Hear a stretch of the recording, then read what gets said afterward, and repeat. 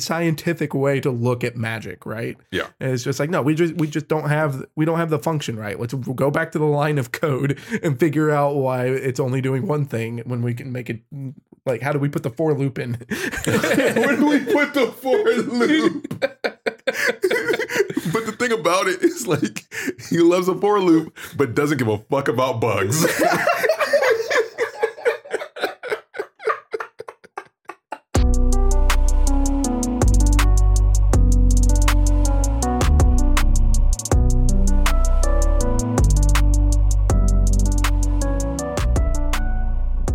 Welcome to Casuals of Runeterra.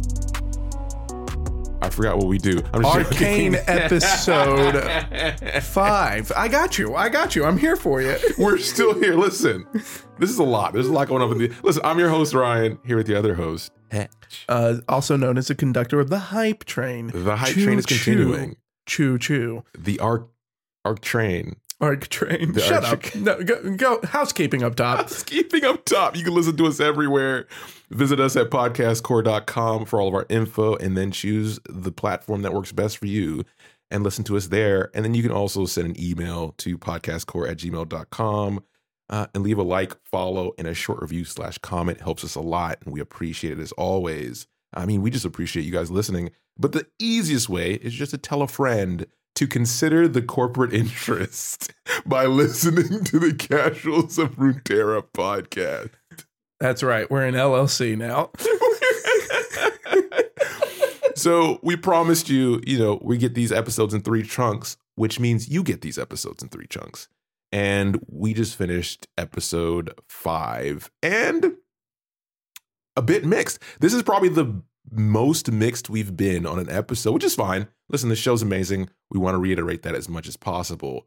But this one should move a little quicker because there's not much here in the grand scheme of things. Yeah, the only spoiler I'll give right now is that this is pretty much the fan service episode. Yeah. So, ironically, it's the middle of the middle. It is the middle of the middle, yeah. Which when you look at shows tends to be where, you don't really climax, but you're trying to keep the story going and start moving in the direction towards the end. So it makes sense. But there are some, we'll get into it. Let's start, right? Yeah. And we start with the first weird piece, which we've mentioned in the previous episode. Oh my goodness. We start with a flashback. I'm not a big fan of them. Hetch is less of a stickler for them. Yeah. I'm less of a stickler, but this one is like this episode in general kind of got under my skin with the flashbacks. Because one, I'm just not a fan as far as like outright starting your episode with the flashback. Mm-hmm. At least like with episode 2, it was a bit more of like the Memento style of flashback of like now we're seeing the same story we watched from a different perspective. Whereas this one is now going back to that same time frame with Caitlyn training in the woods. And then we see that she's actually training with Grayson. And instead of it being outright training, it's a kind of rifleman tournament. And we see that, Caitlyn is already a really good shot at a young age, which makes sense. A lot of good shooters in this show. Weird, huh? A lot of ADCs. It's like this is the AD carry show. You know what? Supports, get out. Yeah, what's going to happen to the jungle season? Like, when the jungle, how are they going to... All right, moving on. So we get to see the Grayson thing. That's cool. And then we get a cut to where we left off in the previous episode. Yeah, and that's what made like this whole scene just feel so weird to me. Out of place, it was like, okay, yeah, like Caitlyn wanted to be a cop. Her conversations with Grayson, solidified going there. Did we need that? Why start the episode this way? All right, so then we get to the actual beginning of the episode, which is Caitlyn figuring out who Vi is. That's something that we didn't really mention we did mention that Caitlyn didn't have much screen time in the first act, which makes sense. But I didn't realize myself that there was such a disconnect between all the stuff that was going on with Vi and where Caitlyn was, because she was kind of a sheltered child at that point, right? Yeah. So to see them finally interact, you have the natural trope of, the posh girl and the more street tough one. And that's kind of a natural dialogue we've seen a million times. We get Vi's inmate number, which is cool. 516 might get a skin out of that, or does one already exist? I don't know if one exists. I would have to double check to see if one exists. We need but a prisoner skin. Yeah, Prisoner tats out and everything. That's dude, like, and then get like the full on Russian tats, and then just 516 in the middle. Oh, that would be dope. Okay, that would be sick. A lot of really cool things that we see or the facts that we get in the scene. We now know that Vi was basically black opt into prison. Yep. I kind of not too long ago like rewatched like the Punisher Netflix series, and it's kind of like that vibe of like, hey, you know, put your name in the system. You didn't exist before coming in this prison. Yeah. And Caitlyn's basically saying that about Vi. So we know that she was in prison for God knows what. None of us have an idea. We know that Silco has been dealing with Vi in prison because Vi thinks that Caitlyn is on Silco's payroll. Yeah. And that's when Caitlyn actually gets a name to her investigation. It's the first time that she has a name other than just a drawing of one of Jinx's. So we know that Silco's been sending people into the jail after Vi.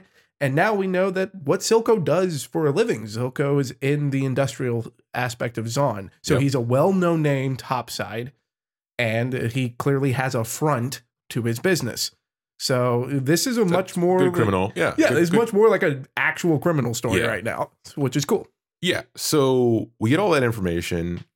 We get a wrap up of this scene with Vi convincing Caitlyn to take her out of jail so she can actually help her with the Silco situation. She does that with the recent council member Jace's approval on his first night as a counselor, and everybody's like, that's bold. You don't do that in politics. Too soon. But that's how we get them as the duo we're going to see going through this. And keep in mind the too soon as far as a politician doing things quickly, that will come back. Yes. But from there, we end up going back to seeing Silco. And not only do we see Silco, but we, before we see that, we get to see the burial of the enforcers that died in Jinx's first attack. And the services are led by Marcus. Yeah. We get to see Marcus with his daughter. That's cool. Yeah, we get to see. It's a lot of time is they're not playing around with saying, hey, time is a series of explosions in this show. Oh, it's like, when time's covered, stuff happens. Yeah. And then he visits Grayson's grave, and then we go from the graveside straight to him confronting Silco about this attack because he knows that everything that's happening in Zaun, Silco knows about. Yeah. And to him, he's like, oh, well, you ordered this attack, and you've gone too far. Yeah. Well, he does kind of mention, like he says she at one point, which makes me think that Marcus is aware of Jinx, or at this point, I guess Powder, technically. But we're definitely seeing a lot more of Jinx. So maybe he knows that Jinx could have done this on her own, but you're responsible for this, Silco. And we get a good parallel here to see essentially the job switch, right? We have Silco essentially replacing Vander, and then we have Marcus replacing Grayson as far as the balance and the dynamic between Topside and the Undercity. And the cool part about that is it's almost like the younger version, because Vander and Grayson's were more tempered. It was more undercover. It was slower moves, right? And smaller moves. And everything that's happening now with Silco and Marcus is very big, and it's disrupting things, which obviously plays in everything. A bombing that kills 6 police officers is pretty big. That's pretty big. The balance is fucked. And we know from episode 4 that this is because Silco is trying to get more power back into Zaun. But as far as this scene ends with Silco basically saying, okay, well, hey, we have the scapegoat, which are the Firelights, which were the Kim Punks on the hoverboards in episode 4. But other than just the mention that, hey, here's the guys that you can pin the bombing on, we don't see any of the Firelights for the rest of this episode, which I guess is, a spoiler for this episode, but we don't see any more of them, which I kind of find weird. Like it. to name them. Yeah, we got a name for them. We saw one of their faces. Granted, they died. But then like the leader of that group like clearly reacted like in a sense of anger, and then so I get a vibe they're going to come back, but we don't see them. Yeah. So we know that Silco's going to try to pin the blame on them, and then that's it. Yeah. We don't talk about them for the rest of the episode. Yeah. I find that weird. It's one of those things with this episode. And then we jump once again back to the Jace Victor situation, and we're starting to see a little bit of a change with Jace here, right?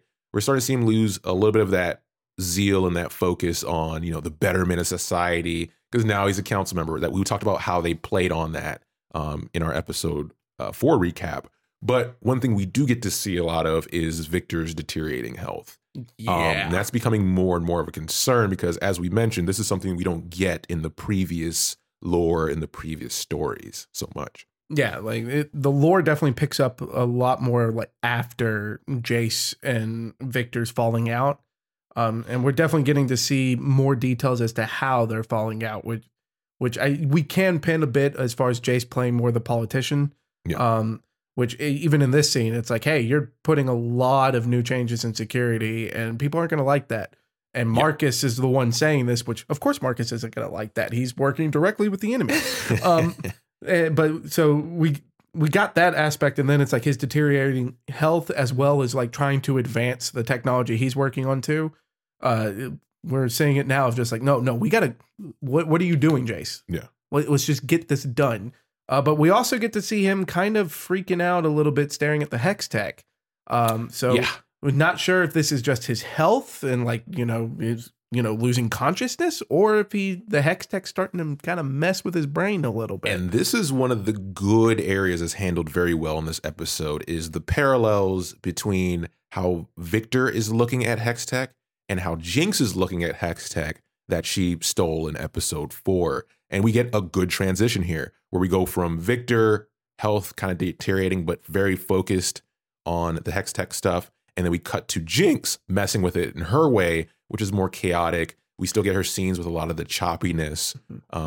And that fits very well into the instableness of Hex Tech. Yeah. Jace and Victor, clearly the scientists of the show, and they're clearly approaching it right. Jinx is very smart despite her crazy antics, but she is definitely approaching everything with a fuck around and find out attitude. Timer would be terrified. And that fuck around attitude is mixed with a bit of PTSD during this time frame. She does, mess around with the Hex Tech, but she's getting these, I forgot what they're called when you have PTSD, but they're essentially triggers where she's thinking about it critically, quote unquote, but then she'll have a moment where Hex, like a gem will flash and they'll throw her back into those moments, which makes it even more volatile of a situation, which is scary. I mean, we're getting to see more of the Jinx that we know and love. It's cool to get more scenes with her. But I think this is the part where it's like, okay, we go from Victor, Jace to the Jinx transition. Then it transitions to Vi and Caitlyn. And this is fun, but kind of weirdly placed. But it's, hey, you're out of prison now. Let's figure out how to get into the Undercity. And Vi's like, why are we wasting time? Doesn't even get on the ship. It's just like, let's go, hops over the fence and runs down in this cool parkour scene into the Undercity. Man, Vi is OP in the show already. Okay, like she's Nerf Vi. Yeah, Nerf Vi, please. Like she's ripped. She kicks ass. Now she's got parkour. Yeah. Like, everybody's buff. Her character sheet's too good. Everybody's buff in this show. Now, the best part of this scene in my book, though, is the fact that we get to finally see the shot that was used in the trailer. Yeah. Which was really cool because when they showed it in the trailer, Vi's hood was up. So we didn't have a clue that this was Vi during the trailer. Yeah. So it was really nice to see that bit. Oh, true. I didn't even think about that. Yeah, like they definitely kept it a little bit incognito during it, but I do also enjoy as far as when they get down there, she just immediately runs into pickpockets, decides to kick their butts, and then hey, nice jacket, and it's like, hey, posh little Caitlyn, here's your disguise now. You're welcome. And that's her grand return to the lanes. There you go. It's her first gift from the lanes. We then cut back to Jace and Victor kind of noticing Jace's, views shifting. And he's like, listen, I'm focused on this hex tech, and I think we were doing it right, but we can do it better by thinking differently, which is good research, right? That's just the researcher mind in Victor. And he mentioned something that obviously Hetch and I latched onto, which is hex tech AI, which is instead of us driving, we just monitor what the hex tech wants to do. Mm-hmm. And we know why that's dangerous. Yes. And I put, is there a Terminator in this universe? Do you think? There's not a Terminator, but we do have someone fighting against a Terminator, and that's Rise. Like, that's his whole shtick. Oh no, there is a Terminator. There is a Terminator. Brand. Oh. All right, we'll leave it there. We'll move on. But I do love a quote that I wrote down here, which is from Victor, and him saying that majors are not bound to single functions, which is just such a techie and scientific way to look at magic, right? Yeah, and it's just like, no, we just don't have the function right. Let's go back to the line of code and figure out why it's only doing one thing when we can make it. Like, how do we put the for loop in? Where do we put the for loop? But the thing about it is, like, he loves a for loop, but doesn't give a fuck about bugs.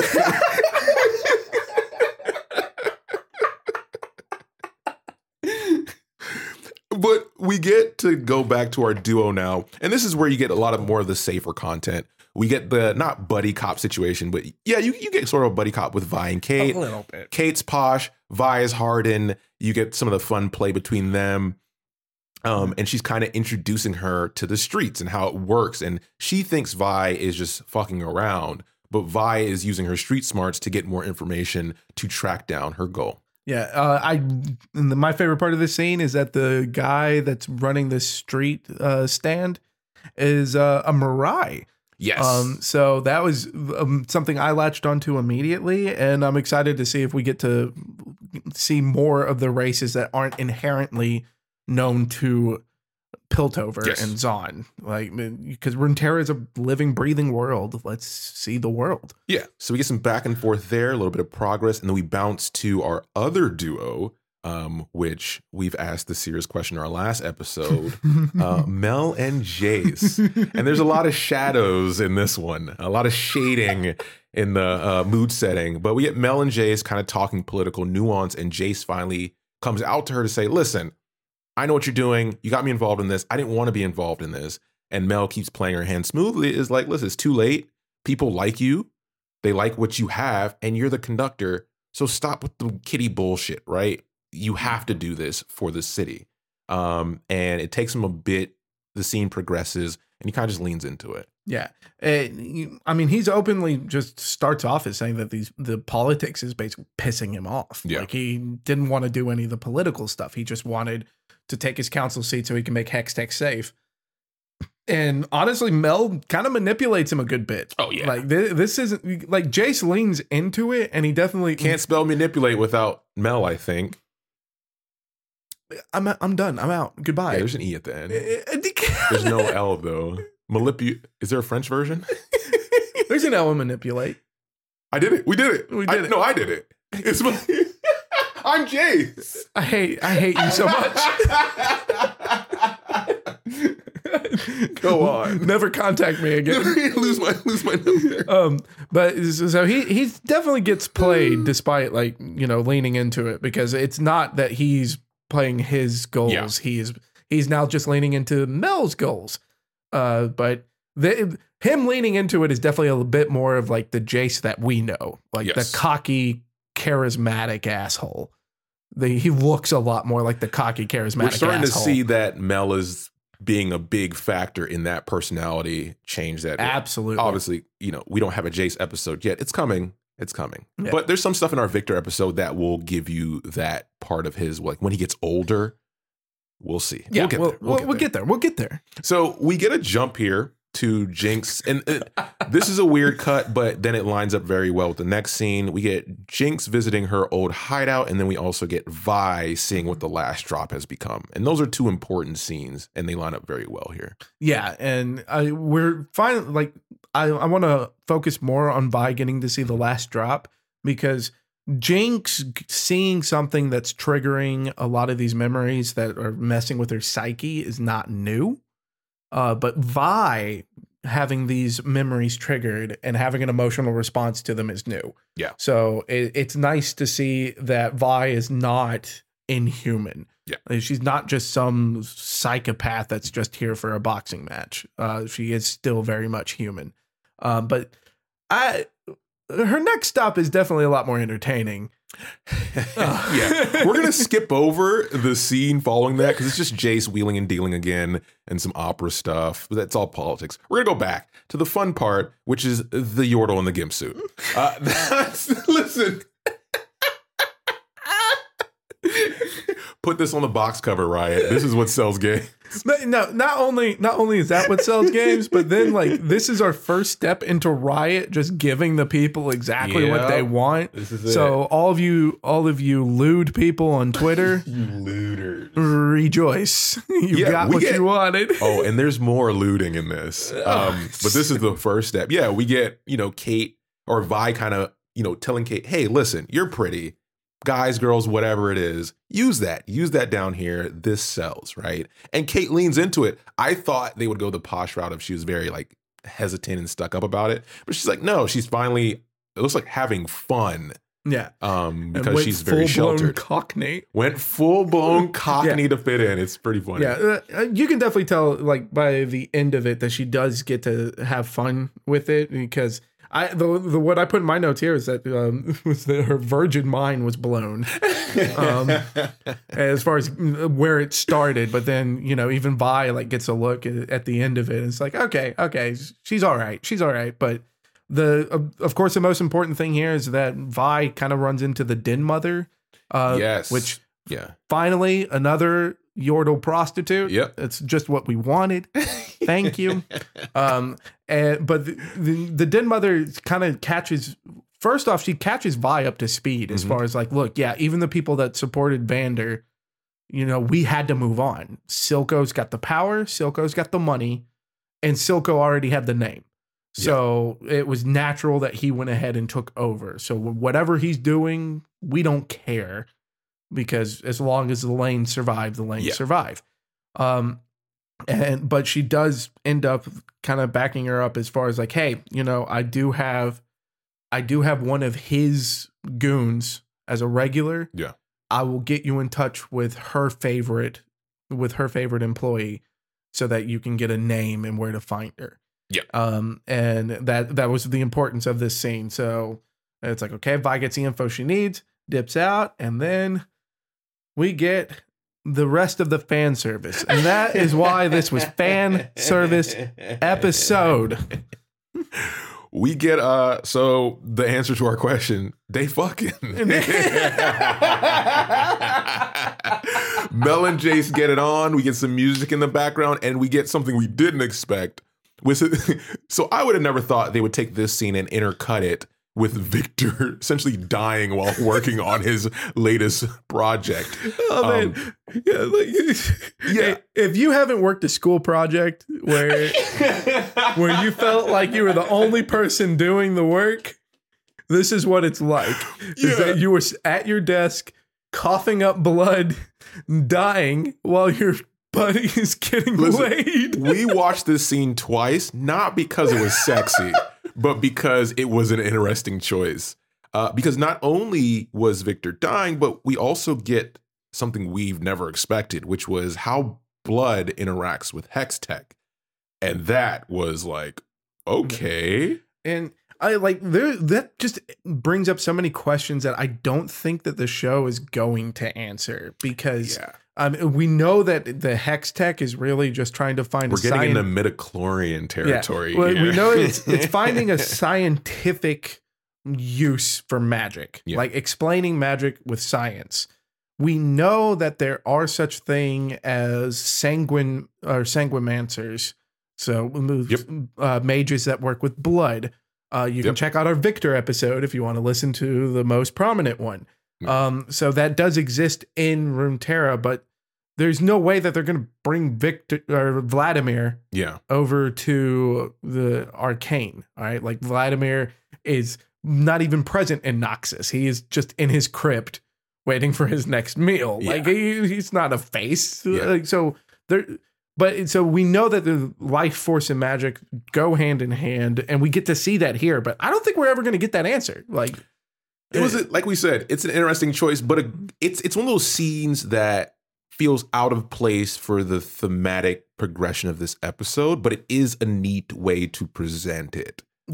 That's the part that makes it wonky. But the part that's cool is the following scene. It's one of these things, like, that's why we said this is one of the most middling, we're using that generously in the other direction. But like, it's a good episode. It's just middling in the way it jumps from scene to scene. It's the way that it jumps, the amount of flashbacks, and then the fact that a lot of it is stuff that you have to read into. Exactly. And like all the background knowledge we have helps a bit. We've built this entire show off of taking comics and bios written by Riot employees and reading into it. So of course we can find this stuff and have fun with it. But I think a lot of people would kind of get bored with it. But the next scene is edgy.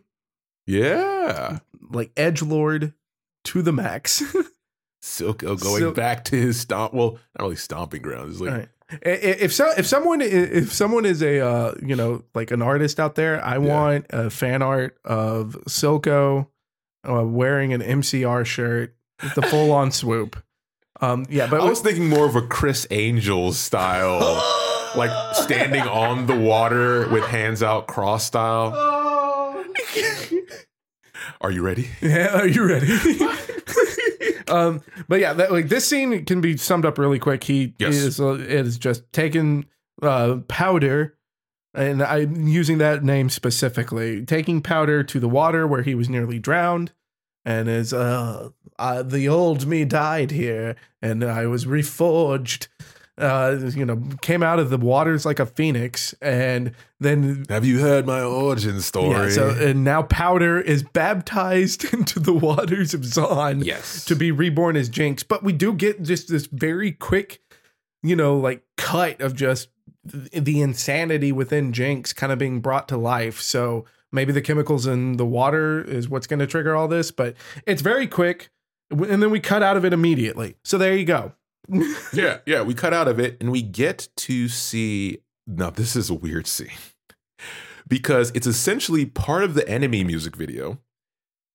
Imagine Dragons is in the scene the whole thing is for Vi to get from one point to another. That's it. We won't go into it because we don't have time for that. I can't even chime in on it. It's weird. But the scene that does matter is we go back to Jace post-coitus. And he's, instead of being in bed with Mel, he's by Victor's bedside after his incident. And this is important because, remember, this whole episode, Jace is veering away from his previous goal. He's pulling away more from Victor, who was his partner in that goal. And Victor is staying, headstrong on it, and it's causing him to have health problems. So for him to be here for his friend at this moment is a catalyst, right? Because you would expect him to be with Mel, who's kind of winning when it comes to dominating his focus. So I thought this was a cool scene, and it made me feel good to see him sitting there.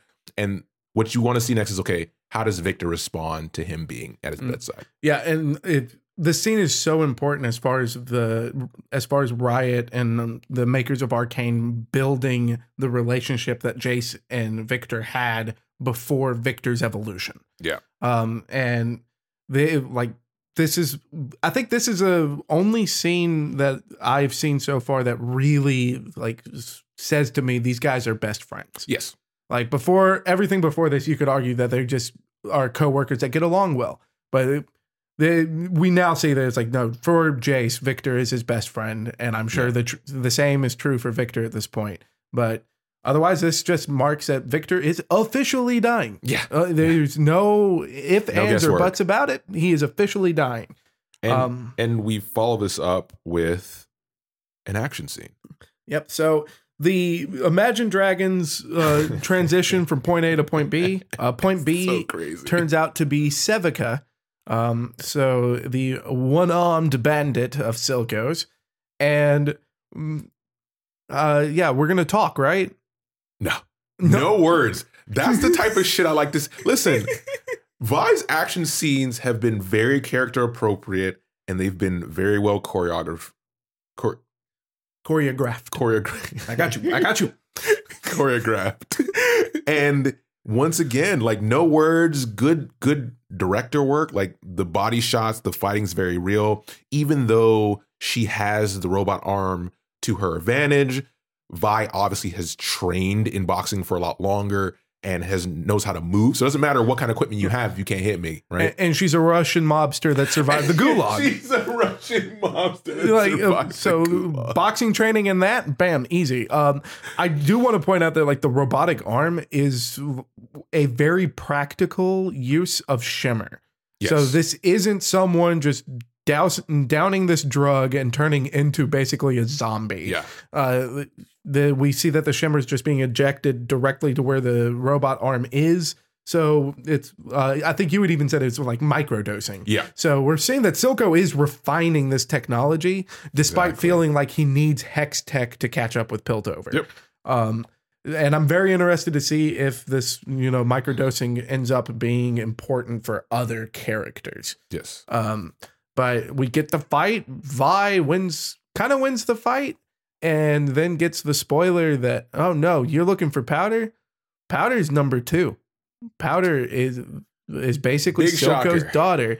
And we again get to see a very emotional reaction from Vi, which bites her in the butt because she gets stabbed. And that line is strong, right? Like her saying that's his daughter is what kind of puts a shock in her, right? And the one thing that saves her, we talk about Jace saving Victor at the last moments, right? And being there by his side. And now we have this new kind of budding relationship, which is Kate ends up saving Vi by pinging Civica a couple times, getting her to run off. And then we get the Easter egg here. Yeah. So, it's like, oh no, I was looking out for you, little cupcake. It's like, little cupcakes. That's what the guy screamed in the back of the theater. Oh, she said it. She said the thing. Yeah, I loved the part that like Vi, like, oh, you're a pretty good shot. Yeah. And then Caitlin being like, I'm an excellent shot. And that is like something of like, especially when you're good at something and you can do it. And you can see the results of just how good you are at it, and someone just can't appreciate it. So it's like, oh, I saw that you shot her 3 times in the robotic arm. You're a pretty good shot. No, she shot her in the same spot 3 times, like Robin Hood back to back, baby. Yeah. Character-wise, this stood out to me when she said that. It's cool to see Kate with this confidence because usually when you have a sheltered character, that's being, kind of brought out of their comfort zone, you tend to think, oh, maybe she only does things to make her mom proud or her parents. And Kate has none of that, which is cool. Yeah, she's sheltered. Yeah, she's posh, but she believes in herself and she has that drive. She's trying to get out from under that umbrella. Yeah, which is great because we get that from our last episode where we talk about her taking the case over on her own. Yep. Yeah. And then this scene cuts to another scene, then cuts to a very abrupt ending. Very abrupt. So we get to see Sevica limping back to Silco, which, gives a vibe of like, I'm off to, go lick my wounds. Yeah. And Sevica says, hey, I just got attacked by Vi. And Silco turns around, says, and he says, quote, Vi's ass. Ass. Cut. So, it wasn't me, my hand up here. Skate fast and eat ass. But no, so Silco turns to Sevica with a very panicked look on his face, Vi's alive, and cut. Yeah. So somewhere along the lines, he's convinced that Vi's dead. At no point has anyone in the show said that Vi's dead, so I don't know what Silco's smoking. I think the one good thing we can pull from this, and this one we got to read into because of the abrupt cut, right? And is that Silco knows what vengeance is, and he knows Vi's personality, and he knows what he did to Vander. He knows this is a problem because remember, the biggest problem is everything that's happening with Jinx kind of being overboard on what she's been doing, and now he has all this attention on his back. Toss Vi on top of that. He doesn't even know about Caitlyn yet. And he's like, well, shit. I don't have enough resources for this. You gotta remember, when we look at the council, we look at everything they're dealing with in Piltover, they have resources. Silco is a one-man show right now. You know, justice. Besides Jinx. Yeah, justice for Silco, man. Justice for Silco. He's going up against the corporations. He's the Robin Hood of the story. With that. Thanks for listening, and we'll be back with the next Arcane episode. Take care, everybody.